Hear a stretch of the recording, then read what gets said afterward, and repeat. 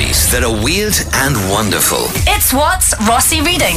It's weird and wonderful stories. Yeah, a plane ride gone wrong. It is indeed. You know the company EasyJet? Yeah. It's the orange planes.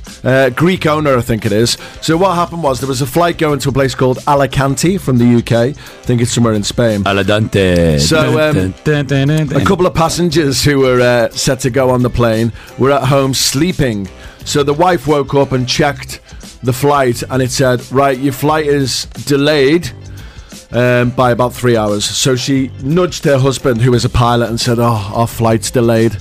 So for some reason, her husband decided to take his pilot's license because he is a pilot as well, right? Yeah. Okay. Gets to the airport, waiting in the terminal, and he gets the message, this flight is delayed, bing bong. So he decides to call up the company EasyJet and say, I heard that you're a man down, a pilot down. I've got my pilot's license.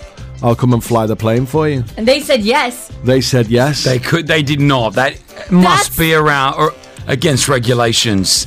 No. Like, how is that? How is it possible? Because they work for the same company. Oh, He also works for EasyJet. Ah. So that's how it happened. But I got you though, didn't I? Yeah. I got you. Right. Talking about EasyJet and stuff, I called up EasyJet to book a flight one time. I said to them, I'd like to book a flight, please. And they said, how many people are traveling with you? I said, I don't know. It's your plane. You tell me.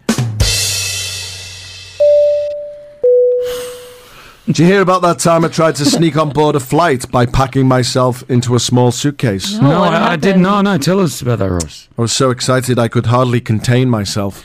No, that's a good one. That's a good one. Thanks. Give me one more. No, that's it. No, give me one more. Come on.